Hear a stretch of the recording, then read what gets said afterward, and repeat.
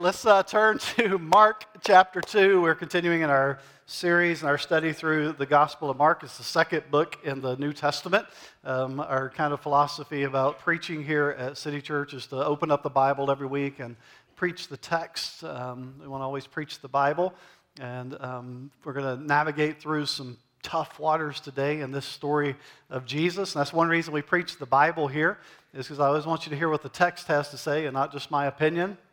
If I ever go against the word, you stay with it, even when it gets a little dicey sometimes in what we're trying to unpack together. Let's start with this. Does anyone in here like to eat? Can I get an amen? Amen. All right, I'll give you this opportunity one time to shout out your favorite food. Okay, 1, 2, 3. I didn't hear anything. I heard broccoli. Brussels sprouts. Do we have some type of discipline process at City Church just to get the Brussels sprouts, broccoli people out? Mine usually involves some type of select piece of beef that we call a steak. But mealtime is important in our home. We try to consistently have a meal together as a family, particularly when all the older kids are home. And around that meal time, we sit at the table and we try to eat good food and connect and laugh and pray and share memories. And the people that you share table fellowship with often speaks to who's in your inner circle, the people that are the closest to you. The people that you consistently gather with around your table, if it's family or friends, or the people that often you love the most and want to spend time with. Mark chapter 2 begins this process where Mark records 3 controversies that are sandwiched, we saw last week, in between these 2 healing miracles. But these 3 controversies are between Jesus and the religious leaders, and they are regarding his eating habits. His eating habits. Now, these occurrences are not about whether Jesus is eating too much junk food. They're not about whether he is eating dessert before dinner. I'm guessing Jesus could have gotten away with that. That's not a sin, right? Did Mary have to have that conversation with Jesus? Like, you can't eat the brownies until you eat your dinner. That wasn't the controversy of Jesus. It wasn't whether they should be eating sugar cereal or not. How many of you grew up being allowed to eat sugar cereal? Some of you. How many of you grew up not being allowed to eat sugar cereal? That's me. So I didn't put that stipulation on my kids because I kind of grew up that way. So it's like a free-for-all at my house. What do you want? No generic cereal in this house. Just you choose. It's just like one of their benefits because I was only allowed to eat stuff that came in bags and was slightly misspelled. You know what I'm talking about? Like Rice Krispies that was spelled weird, or like it wasn't Cheerios, it was like circles of oat or whatever. It's like down on the bottom shelf. Some of you are with me on that. And so that wasn't the controversy of Jesus. It was about Jesus disrupting their religious expectations. And what we learn in the practices of Jesus around his table fellowship are consistent with the character and the behavior of God throughout all the redemptive story. So let's jump into the text and then I'll explain as we go. Chapter 2, verse 13. Jesus, he went out again beside the sea, and all the crowd was coming to him, and he was teaching them. So this is a familiar scene. Mark's narrative is consistent. Jesus is constantly on the move, and once again, he's in Capernaum. He is by the Sea of Galilee. He is teaching, and a crowd of people had surrounded him. This is what we've seen for several weeks now in Mark's gospel. There's no content to what Jesus is teaching outside of he's teaching the gospel, the kingdom of God. Repent and believe is what we've learned earlier. But Mark centers the story of Jesus around action and not just around content. Verse 14, and as he passed by, he saw Levi, the son of Alphaeus, sitting at the tax booth. And he said to him, "Follow me." And he rose and followed him. As Jesus is walking along the Sea of Galilee, he once again, and here's a key word, sees. He sees and calls a new recruit. This time, a guy named Levi. Other Gospels tell us this is probably Matthew, who was in the the 12 disciples, but in Mark's Gospel, he is referred to as Levi. Levi was a tax collector. If you've been here for several weeks, it's happened with the 4 fishermen earlier, James and John and Peter and Andrew. And as with those 4 fishermen, Jesus intentionally calls and Levi follows. Following in this context is this immediate response.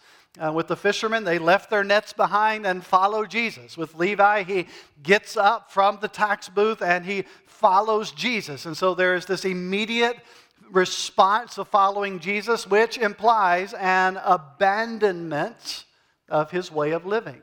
And that's what we have said, that the context of Mark teaches us about this idea of repenting and believing. That Jesus is inviting, he's calling specifically people to leave their way of living, leave their kingdom, and to believe, to live under his rule and reign, his kingdom. And so repent and believe, right? To turn from my way of living, my kingdom, what I'm about, in this case, tax collecting, and to live under his rule and reign, to follow him, to be a citizen of his kingdom. And that's what the preaching of the kingdom of God is in Mark's gospel. Now, Levi is a tax collector. Let me tell you about tax collectors. That's important to understand in this story. They are hated. They are despised. I don't know, think IRS agent. Just kidding. I shouldn't say that. They are despised. Anybody ever been audited? I'm holding my hand up because I have. That's why they're hated and despised. If you've been through an audit, you know. But I've been audited before by the IRS, which, by the way, I'm still waiting on my tax return from last year from the IRS. And I don't get to charge interest. What's wrong with that? So that's why many times, right, tax collectors in that day and people affiliated with taxes, I'm still waiting for my money to come back, and I'm not bitter about it. It's my money. It's not yours. Why haven't I gotten it yet? Tax collectors, let me tell you again, context, were Jews. Levi's a Jewish name. They were Jews who collected fees. Don't miss this. They collected fees on behalf of the Roman Empire, and they padded their own pockets in the process. Tax collectors were free to take whatever they could get. There was no fixed sum. There was no 15%, 30%. They just took whatever they felt like they could get. And as a result, tax collectors often became very wealthy by taking advantage not just of people, but their own people. That's Matthew. That's Levi. The Jewish writings of the first century, the Mishnah, describe tax collectors making daily rounds, and here's the quote out of the Jewish writings, exacting payment of men with or without their consent. In other words, they could take whatever they want, no matter what you chose to give. Sitting at tax stands with their books open and their pen in hand. That so reminded me of my audit when I read that. Books open, pen in hand. Tax collectors were lumped in with all the notorious sinners of that day. They were lumped in with thieves and murderers and Duke Blue Devil fans, all the sinners of that day. I didn't say Auburn fans. I made it personal for me. Duke Blue Devil fans.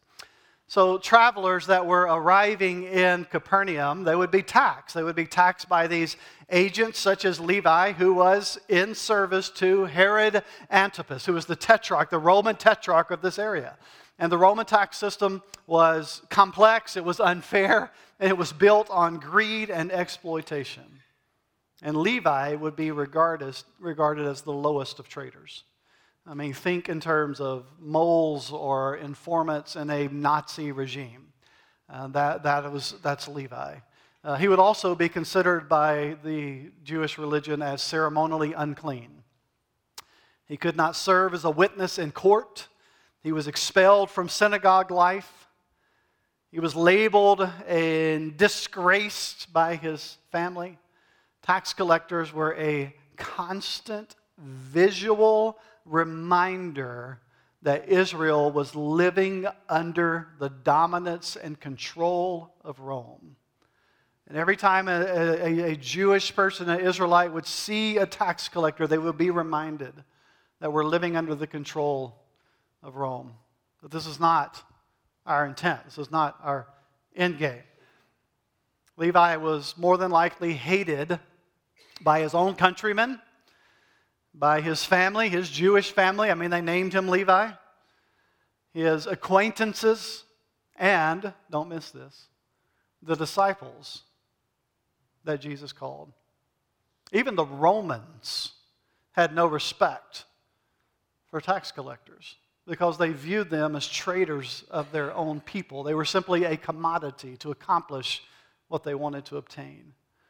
And Jesus comes along and he calls this traitor to follow him. By the way, he also, we learn later, calls a zealot.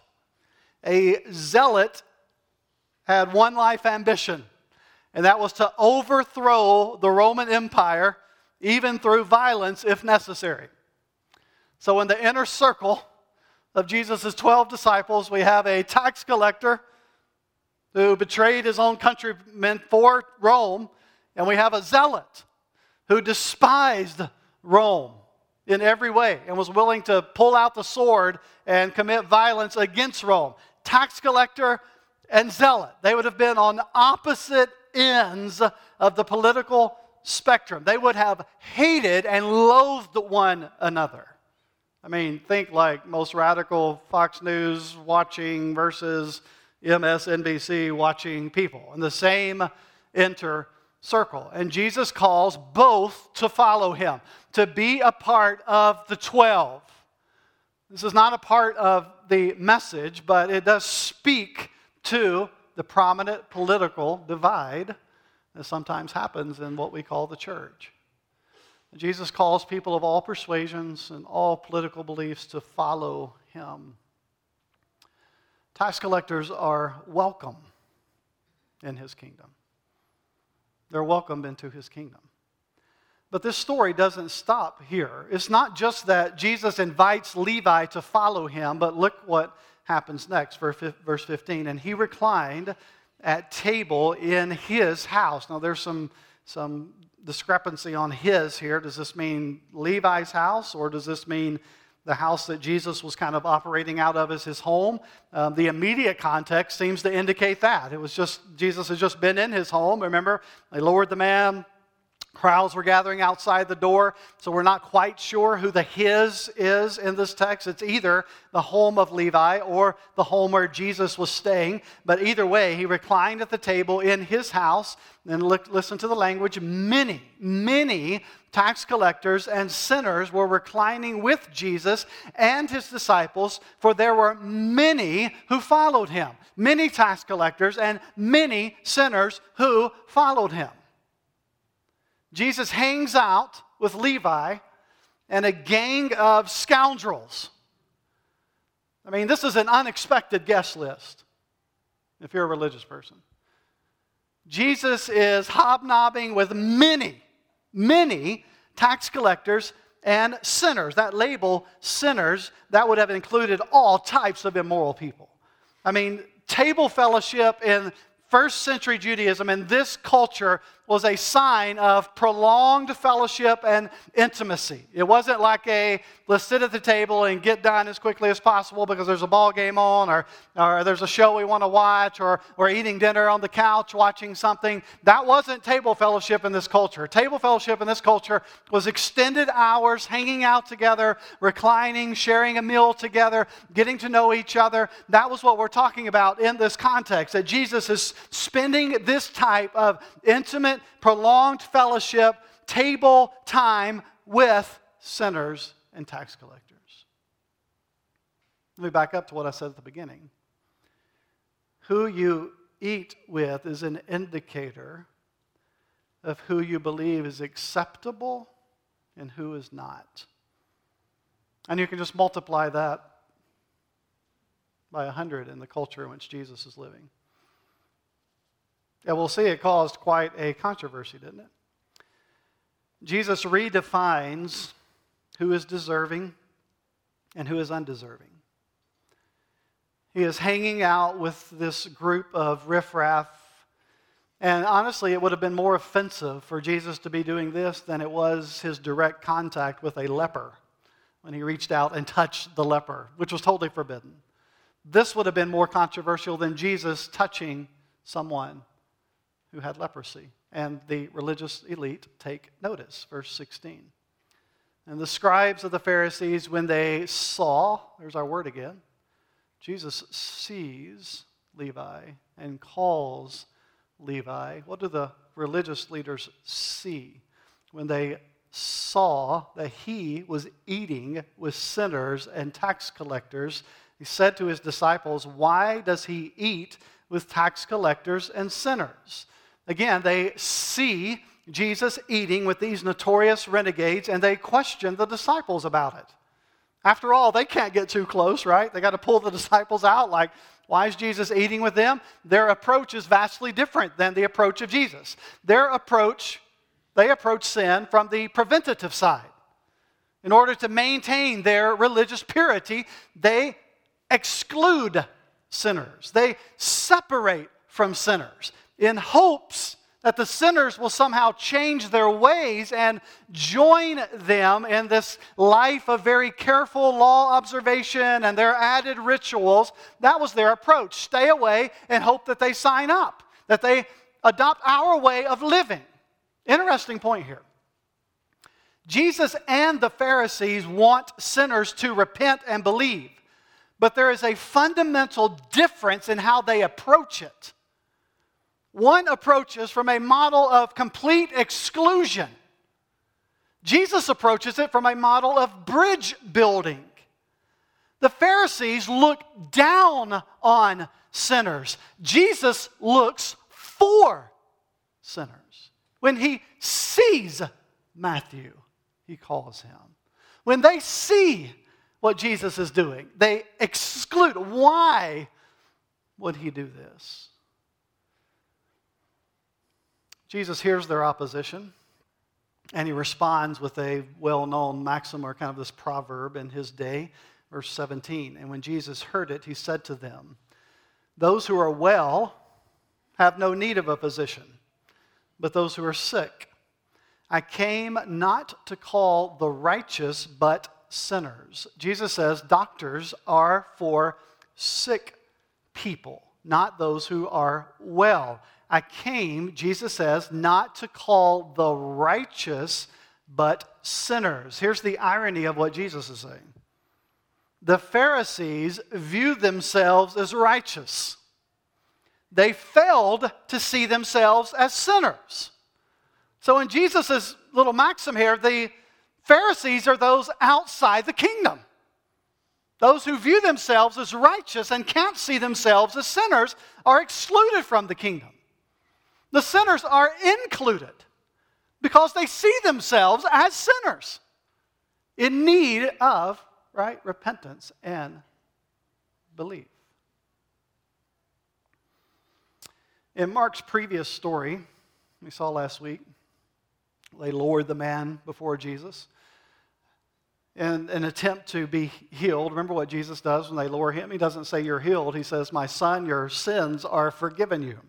Last week, Jesus forgives sins. Here, he engages with and forgives sinners. Jesus proclaims the good news of forgiveness where it is needed in order to create this new community that is defined by his forgiveness. Throughout the Gospels, Jesus calls people to follow him who are considered outsiders by the religious. He accepts the unacceptable. By the way, there's no evidence in the text here that Jesus requires any kind of moral adjustments or behavior or any preconditions for his love and acceptance. He loves them as they are, sinners. He initiates fellowship with people that were considered unclean by the religious. Jesus embodies the scandal of grace. The scandal of grace that is found throughout the redemptive story. That God sets His affection on the undeserving. That He loves the unlovely. That He calls the unexpected. That He rescues renegades and outcasts and ragamuffins, to borrow from Brendan Manning. He rescues sinners. So here's a question I have when I read this story. I mean, this has been like such a convicting study for me this week. Why in the Gospels are those who would have little or nothing to do with religion, why are they so drawn to Jesus? Why are these people who would have nothing to do with religion, who would have little to do with religion, and the religious would have nothing to do with them, why are they so magnetically drawn to Jesus? Why are the unholy so drawn to the Holy One? Why are the unclean so drawn to the pure one? Why are sinners so drawn to the sinless one? That Jesus had this magnetic power to love and engage sinners in a way that they were drawn to Him. They were not turned away from Him. Jesus is the sinless one walking the earth, completely holy, completely pure, and the most sinful are drawn to Him, not turned away from Him. They engage in intimate fellowship with Him. So a few important reminders we learn from Jesus here. We're reminded in this text that sinners do not need to do anything to become recipients of God's love. They do not have to stop doing these things and start doing these things to come to Jesus. Jesus meets them right where they are. He meets them right where they are. He doesn't come up with a list of like, I need you guys I need you guys to stop doing all these things and start doing these things, stop behaving like this, stop drinking this and dressing like this and smoking this. Like, no list. Jesus meets them right where they are. There's no do these things and do not do these things involved. There's no behavior adjustments at all. When Jesus meets people right where they are. That's the gospel. Jesus meets us right where we are in life. I say this all the time. Are you a sinner? If you're a sinner, you qualify. He calls, and you respond as a sinner. So many trying to figure it out, and I'll stop doing this, and I'll start doing this, and I'll start this, and then I can come to Christ. It's like, no, He meets you right where He is, right where you are. He comes to us right there, calls us at the tax booth. Jesus also reminds us in this text, He is no respecter of persons. Jesus rejects the entire religious system of His day, which was ranking and classifying people according to their moral decisions and behavior. So let's just be honest with each other. Like, who is on our worst of sinners list? Who makes our list? People that do what make our list? Whoever makes that list, those are the ones that Jesus dined with. That's who He hung out with. I don't know, perhaps we should too. Jesus also reminds us in this text, this is so important. He does not regard His holiness as something that needs to be safeguarded by staying away from sinners, but His holiness is actually what draws Him to the sinner. He is holy, and because He is holy, He understands the horror of sin more deeply than us. He died for it. We talked about this some in our small groups on Wednesday night. Because He is holy, He understands the horror of sin more fully and deeply than us. He bore that sin on a cross, and yet His holiness does not keep Him isolated and removed, but it compels Him to rescue sinners from the horrors of sin.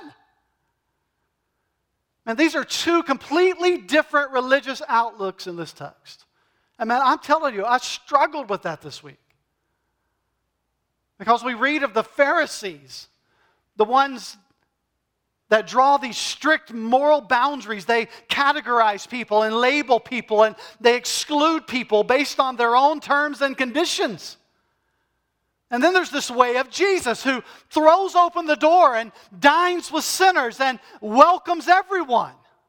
Which, by the way, is the scene that we find at the end of the book.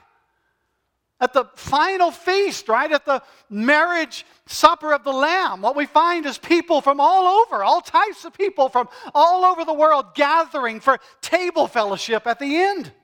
This is just a glimpse of what's going to happen. Let's be honest. I'm talking to me. We tend to operate far more from the outlook of the Pharisees than we do from the outlook of Jesus. We tend to. We are far more prone to draw boundaries. We are far more prone to categorize people, to exclude certain types of sinners, than we are to love them with the love of Jesus. I don't want to lose sight of the fact that grace is absolutely scandalous. And what makes grace so scandalous is to whom it is extended,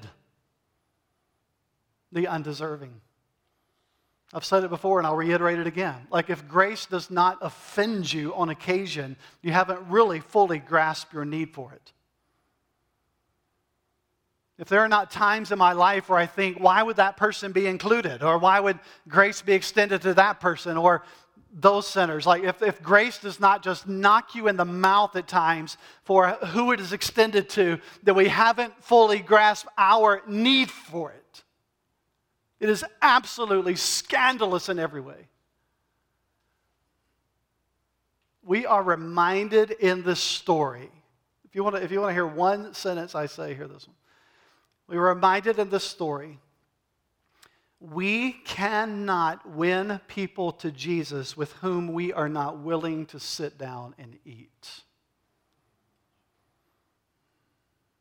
To be their friends, to enjoy their company.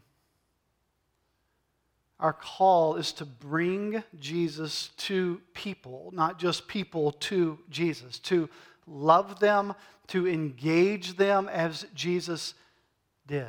Are sinners drawn to me because of how I treat them, how I love them, how I care about what's going on in their lives? Not just because they're some evangelism project for me, because I actually care about them. I care about what's going on in their life. I care about their kids. I care about their family. I care about their hurts and their pains and their needs and their wants. Are they drawn to me because they know I love and care about them? Not just I'm the next person on their list that they want to talk about church to.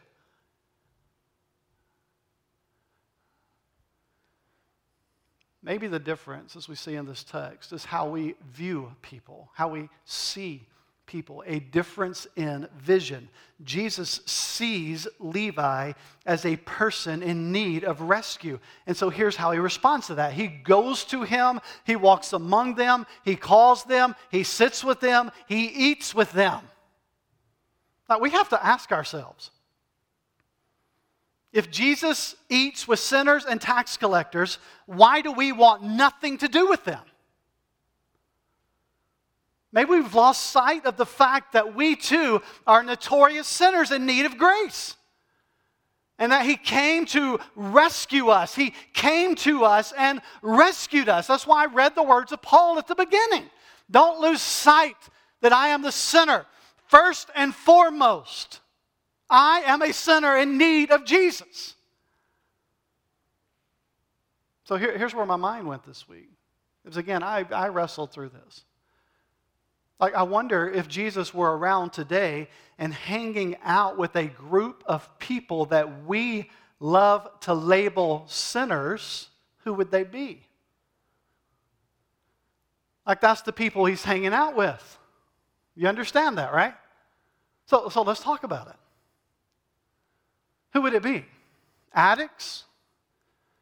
prostitutes, troublemakers, LGBTQ activists. Let's be real, right? We love our labels. Pro-choice people, liberals, racists, drunks, adulterers, perverts, thieves. I mean, let's be honest, right? These are the people that make our list.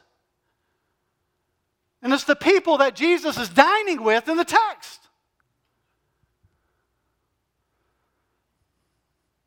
You know, many tax collectors and sinners. I mean, let's not pretend if Jesus were alive today that it would be any different. These are the people Jesus will be rubbing shoulders with and hanging out with and loving and getting to know them and understanding their story and caring about them. And here's the question I had to ask Devin: would I be at the table eating and enjoying the company of those I label sinners, or would I be on the outside looking in the window questioning, why is the doctor hanging out with the sick people? And I'm afraid of the answer. I'm afraid of it for me. Before we answer too quickly, what does our daily practices reveal? What does how we live life reveal?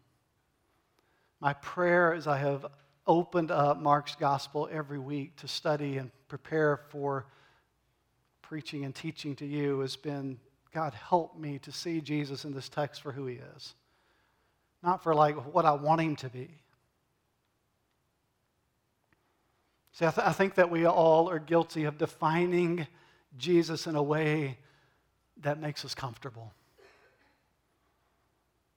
And we have defined Jesus in a way that looks different than the New Testament Jesus. We've defined Jesus in a way that allows us to stay in our comfort zone, that allows us to watch the news from the perspective that we watch the news, and we've somehow defined Jesus in a way that if he were around, that he would watch the news channels I watch, that he would prefer the company that I prefer, that he would believe the doctrine that I believe, that he would prefer the style of church that I prefer, that he would prefer to eat and drink and hang out and fellowship with the people that I prefer to eat and drink and fellowship with. And we have made Jesus look a lot like us. And then I open up the Bible, and the Jesus that I read about makes me entirely uncomfortable.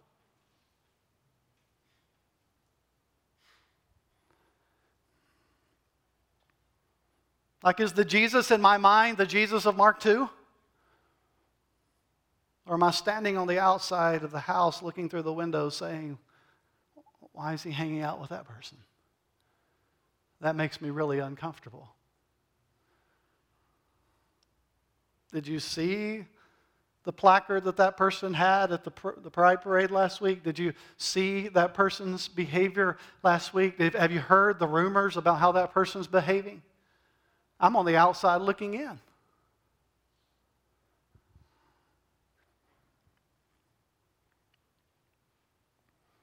And Jesus rocks my world in Mark 2. It's just a few verses.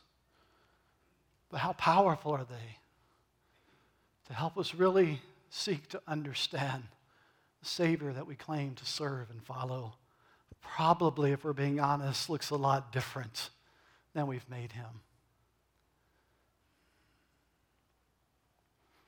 So let me just bring this full circle back to the call of Levi, the tax collector, the sinner.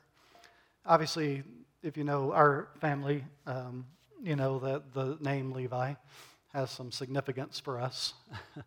My youngest son is named Levi. So this reminded me, when I was reading through this text, of a blog that I wrote a number of years ago when we were naming Levi. We decided on his name, which has been, 6 years ago now. I used to write a lot more frequently than I do now. But I wrote back then these words that I think are appropriate for this message. And this was after we had announced that Levi was going to be born in September and that we had decided on his name.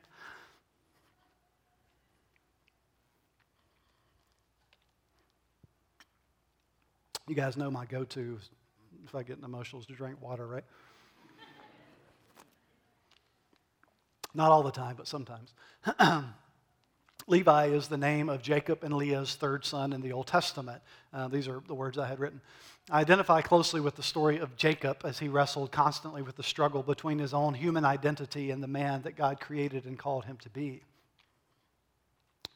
His ultimate identity,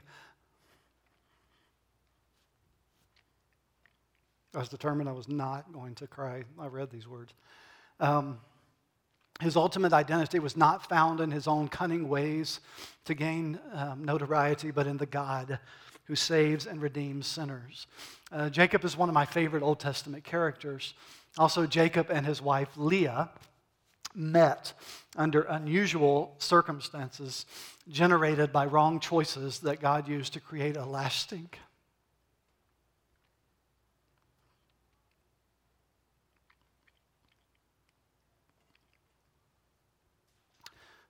bond in spite of the choices that landed them there.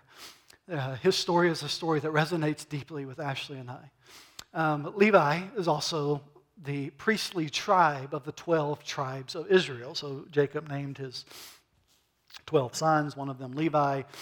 Levi is the priestly tribe. Levi is the priestly tribe of the 12 tribes. Our Levi comes from a heritage of people that have been set aside for God's service. And so it is fitting. And then in the New Testament, Levi is the name of the tax collector that Jesus called. He also went by the name Matthew. And if you know the story of Matthew, you know it is one of scandalous grace. The tax collectors were some of the most despised and dishonest people in the Roman Empire. And yet Jesus stops specifically at the booth of Levi the tax collector and invites him to become one of his followers. The grace of Jesus crossed boundaries that no religious person in his day would have even approached. He pursued sinners like Levi.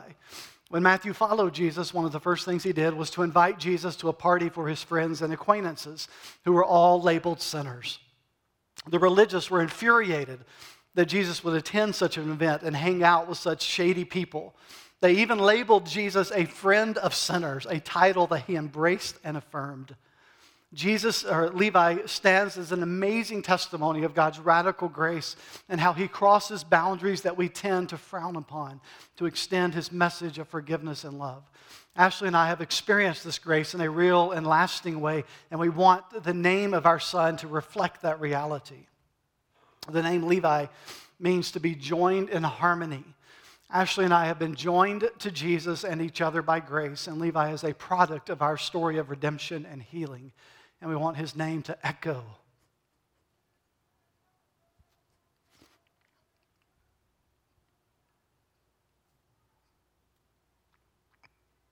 The radical grace of our Jesus. His middle name is Lockie. Some of you may not know that. You read that correctly. His middle name will be Lockie. My grandfather, Papa Hud, was named Lockie Linyu Hudson. While Lockie is an unusual name, we want Levi to be named after my papa, his great-grandfather.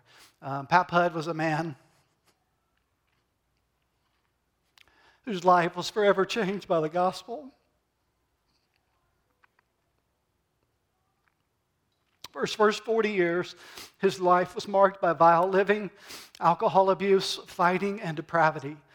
And then he encountered the grace of Jesus, and his life was forever changed. The second half of my papa's life was marked by gentleness and delight and humor and grace and a love for Jesus and his family. I never knew the old papa. I only knew the papa that was defined by grace. He was not perfect. His faith was raw. And that's one of the things I love the most about him. There was no facade. He never forgot where he came from and who he was in Jesus. Prior to the conversion of my dad and then my grandfather, who God saved after one of Dad's first sermons, there's no real history of faith in our family.